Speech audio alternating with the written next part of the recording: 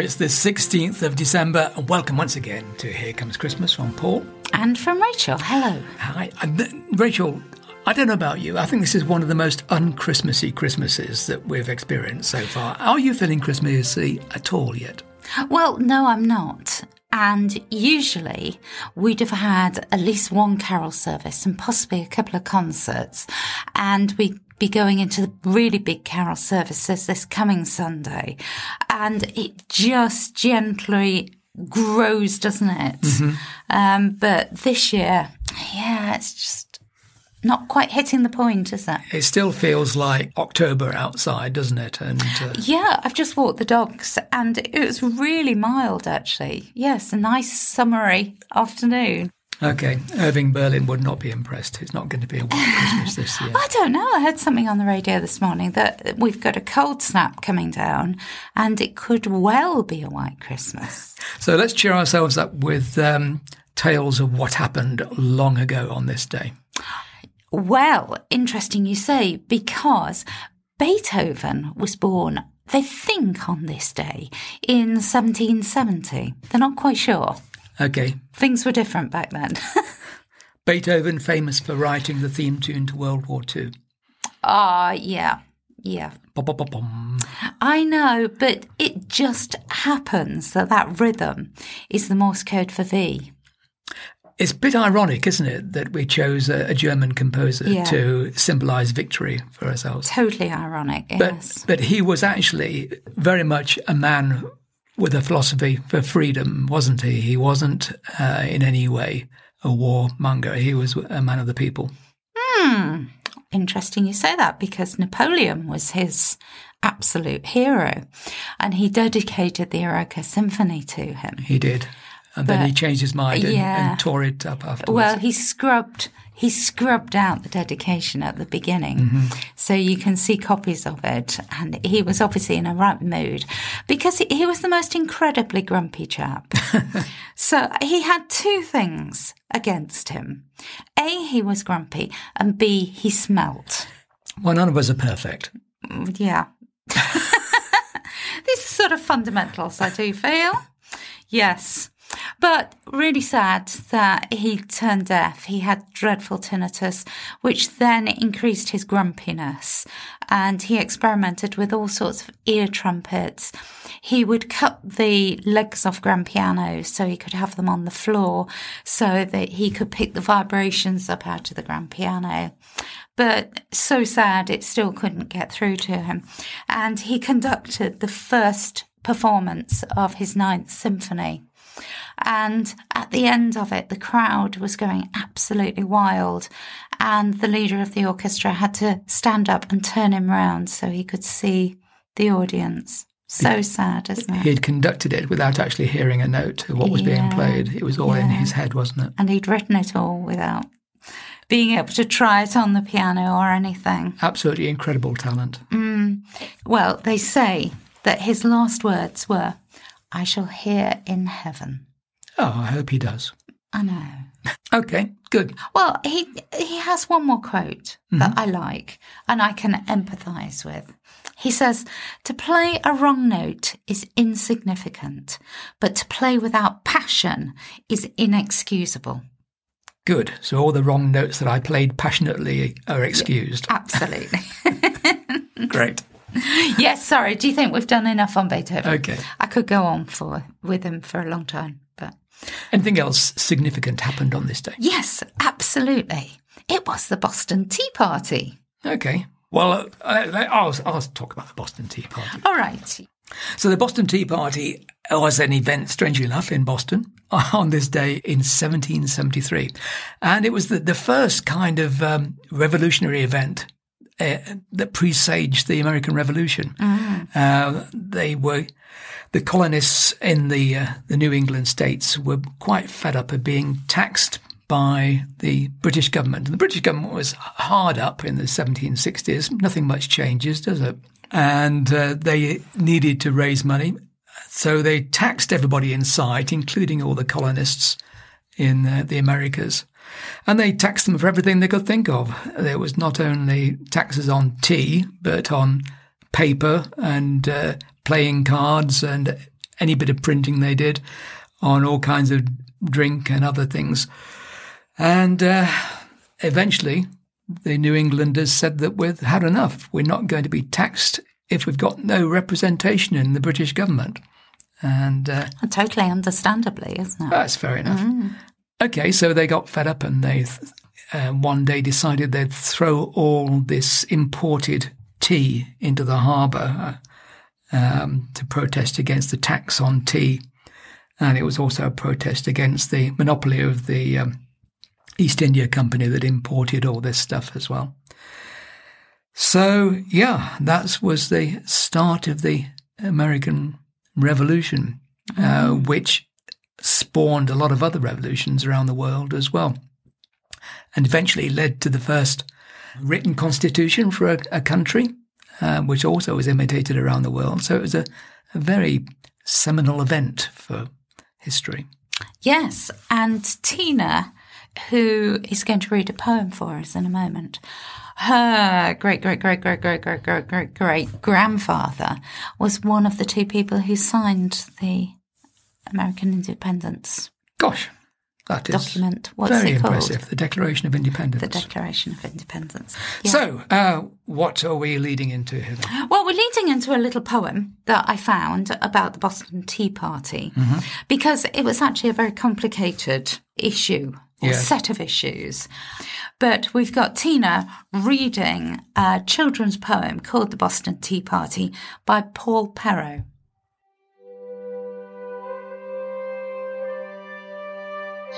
Sammy lived in Boston and he loved to drink tea, but one day something happened that made him angry. A king in a faraway land said, "From now on, every time someone drinks a cup of tea, they must give me a dime." This did not seem fair to Sammy. The king lived so far away. Why should he care what Sammy drank? And why should Sammy have to pay? Lots of people agreed with Sammy. There was a lot of frustration. People made speeches with long, clever words, like taxation and representation. So Sammy got some friends together, and the rebellion began. They knew where the king kept his tea, and they came up with a plan. Sammy was a little worried that they'd be recognized, so they dressed up as Red Indians and went out in disguise. The tea was kept on 3 ships, docked in the harbor. The ships were called the Dartmouth, the Beaver, and the Eleanor. They climbed aboard the Dartmouth first and quickly found the tea. They found hundreds of boxes and threw them in the sea.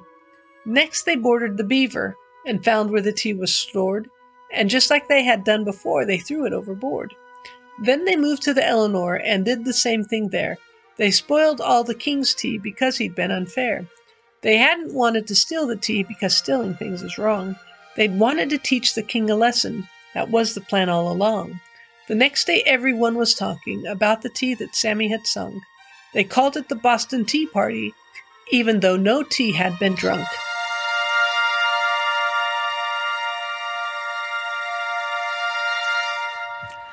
Okay, thank you, Tina. That summed up hours' worth of history lessons that I had at school in a pretty neat little summary. It's about like horrible histories, isn't it? I'm all for simplification. Yeah. Great. Okay. So... Is it time for a song? Yes. Okay. So back in the 1970s, Bing Crosby was on the tail end of his TV career. And he, of course, recorded the biggest Christmas hit of all time, White Christmas. But Bing died in 1977, just 5 weeks after recording his final TV Christmas special. And that show featured a rather unlikely duet between himself and the young David Bowie, who was a rising star at the time. They were scheduled to sing The Little Drummer Boy, but Bowie said he didn't like the song very much, so they had writers come up with a counter melody for him to sing called Peace on Earth, and they sang it on the show, and it became a hit, well, several times over, actually. So we've got a homegrown version for you now, and this time, following in Bing and Bowie's footsteps, it's our son Joe and his partner Charlotte.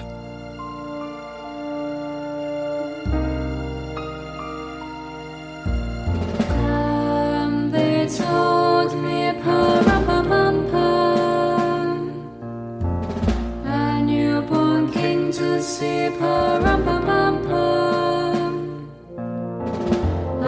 Kindness gifts we bring, pum rum pum pum pum, rum pum pum pum, rum pum pum pum.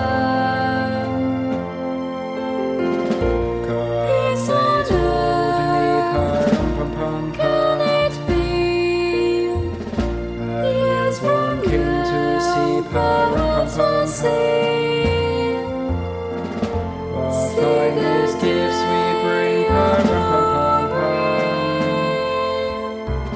To lay before the King, pum pum pum pum, pum pum pum, Live in pum pum peace, live in peace again. So Peace to on honor him, earth, pum pum pum pum. can it be? Every child must be made aware. Every child must be made to care. Carry love for his fellow man, to give all the love that he can. I pray my wish will come true. I For stood my beside him that child, I judge out too. You'll see the day of glory. I See played the my best for him, pum pum pum pum, Live in pum pum peace, live in peace again. There Peace he on smiled at me, earth, pum pum pum. can it be?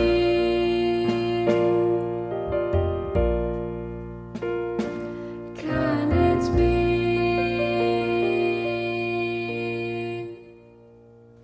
I do love that song, don't you? And those two melodies, completely different. You wouldn't put them together, and yet they fit so nicely together, don't they? They do. Works very well. Excellent. Our interview today is with our friend Olive. She supports CAFOD, which is the Catholic Agency for Overseas Development, and also Crisis at Christmas, which help the homeless, particularly at this time of year. If you're struggling to think of presents and know that the person you're buying for doesn't want or need more stuff, or if you'd like to make a difference, then take heed of Olive's wise words.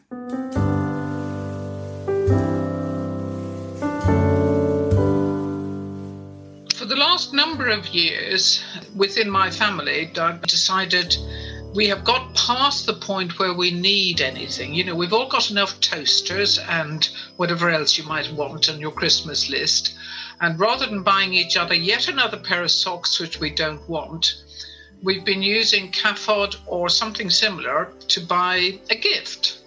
So a couple of years ago, when my youngest and his then girlfriend, now his wife, were in India, I bought them a toilet for people in India, and that sort of thing. And I think there's quite a number of charities do it, either foreign aid charities like CAFOD or Oxfam, or local home charities like Crisis at Christmas, where you can buy a Christmas meal for a homeless person. And it's not just the Christmas meal that you get when you give this gift.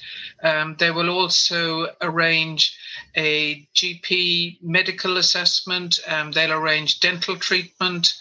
There's a whole raft of things, because once they get the homeless person inside the establishment that they have set up for Christmas, they can go through a whole gamut of things that will help them increase their personal self-respect, I think, is probably what it's about. I mean, I was reading this morning that they have discovered that some of the homeless people in Canada are suffering from trench fever, which was a World War I thing and is passed by body lice. And if you are in a position where you are homeless and you are not able to access means of personal hygiene, this is So what you will have, and they're also, it's not nice. It's horrible. So it's care for people that you can do with something like, a gift to Crisis and Christmas. Now, CAFOD are asking people to do is to send a Christmas message to the brave. And it's quite horrendous, the number of people who are fighting for climate justice, who are fighting for the ecology, who are fighting to maintain the environment, who are standing up against the ravages of unbridled capitalism like mining and huge agribusiness outfits and so on. And the bottom line is, Rachel, they are simply being killed. And a lot of these people they're putting their lives on the line. Which countries are we talking about here, Olive? Well, the ones this year, there's Alfred Buju, who is in the Democratic Republic of Congo. He's taking on the mining companies in Congo. And as we know, the mining companies, they don't always pay an awful lot of attention to environment and all the rest of it. What are they mining? A lot of the mining at the moment in various parts of the world it's for rare earth metals, which are essential components in all our electronic gadgets. And also, of course, the batteries need lithium, and lithium is mined, and a lot of the mining involves environmental degradation unless it is done sensitively and carefully. And this isn't always the case. So actually, electric cars are not as good for the environment as they are perceived to be at first. There is a discussion to be had there. The best way of doing transport is to walk somewhere. Maybe that is something that we have learned with the pandemic, that do we actually need to drive to all these places that we've been driving to? A human rights lawyer, Maysoon Badawi, she's in Palestine, in the occupied Palestinian territory. And she is just taking on the cases of Palestinians in the occupied territory around Israel and trying to work on behalf of them. You have another one is a woman who is fighting for women's rights in Afghanistan. And we have a woman who's working on behalf of the indigenous people in Brazil. And the main problem there is actually fighting against agribusiness that are deforesting the Amazon region and creating ranches. And I mean, last year when we did our How Green is Our Valley in the Chew Valley, and they were talking about 40 or 50 years of harvests left in the UK because of soil degradation. If you strip the trees out of the Amazon basin and create ranches for cattle rearing, you will only get a few years good, and then the soil will become very degraded. They then have to move on and take down some more trees and move their cattle somewhere else.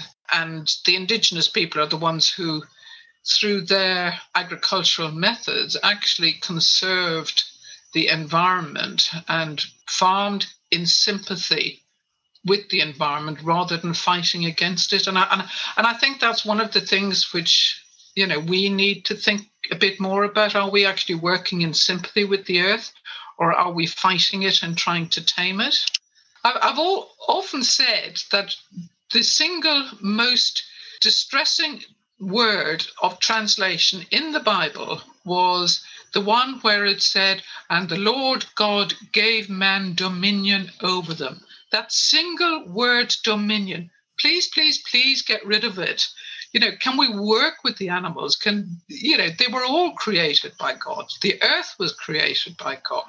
We've got to work with it. And this is something, getting back to CAFOD again, this is something which CAFOD try very much to do. And I think recent research in the last 20 or 30 years said, something, the way they used to do agriculture in Ireland before, quotes, the improvers came along, actually worked better with the land. And I think what we in the West have been doing has been going out and teaching the former colonies how to do stuff. And we have sent armies the Americans have Peace Corps, we've had Oxfam, we've, lots and lots of groups like that have gone to teach the former colonies how to do stuff. And in fact, what we need to do is to sit back and listen to them and say, okay, what do you want? How do you want to do it? What can we do to support you? And instead of telling them what to do, let's support them. Let them, maybe they will make mistakes. Maybe in some things we do know better, but I suspect what it is, we have more knowledge, but they have more wisdom. And we need to hear their wisdom, and we haven't been listening to it.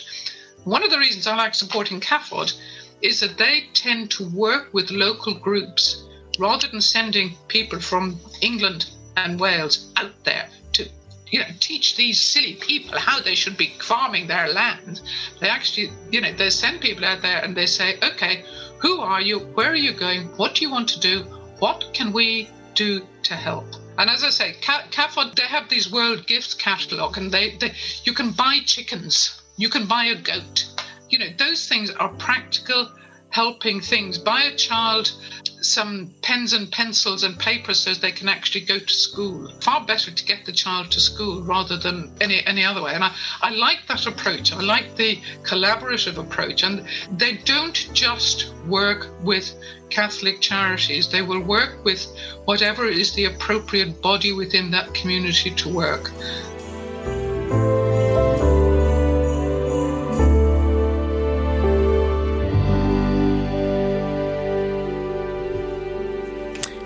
Many thanks to Oliver, and I think she's really given us all cause to think, hasn't she, Absolutely. about the environment and about our responsibilities to the earth. We'll put the websites that she's spoken about on our website, but there is Crisis at Christmas, which is crisis.org.uk. And then, of course, Oxfam do the gifts, as do CAFOD, which is cafod.org.uk. 3 wonderful organisations. Yeah, well worth supporting. Yeah, absolutely. Okay, time to meet Simon again. It is. Simon's going to give us another verse from St. Luke's Gospel. Our reading today is Luke chapter 2 verse 12. And the angel continued, "And this is what will prove it to you. You'll find a baby wrapped in cloths and lying in a manger." And the question is, why would the shepherds believe an angel? The shepherds are expecting a king to save them and their nation, probably with an army following. Kings are not born in an animal stable or to be found lying in an animal trough. So this is a weird message. But that is the scandal and the reality of the Christmas story. Neither the familiarity nor the season's festivities should prevent us from realizing the scandal that God came into human history completely helpless, as a newborn, and was laid in a feeding trough. Considering what splendour God might have come. Probably something like the shepherds thought or had been trained to think. But instead, God slipped unobtrusively into a small province far from the seat of earthly power at the time, born to a young couple, unwed or recently married. No elaborate preparations were made for the birth. No pomp and ceremony for a king. Oh no. God was born on the road. The crib was a feeding trough. And those who came to visit first were shepherds, the outcasts of society, lowest of the low, not kings. By entering human history in this way, I think God was identifying with the powerless, the oppressed, the poor, and the homeless. And one thing I know from reading about the rest of Jesus' life, this aggravated and incensed the religious and the royals. Now, that's a scandal. And God knew how this would get up their noses. Is this the God you know?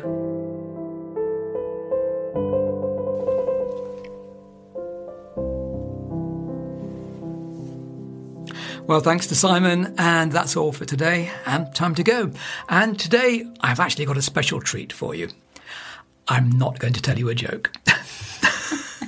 You're not going to do the Beethoven one? The Beethoven one. What's the Beethoven one?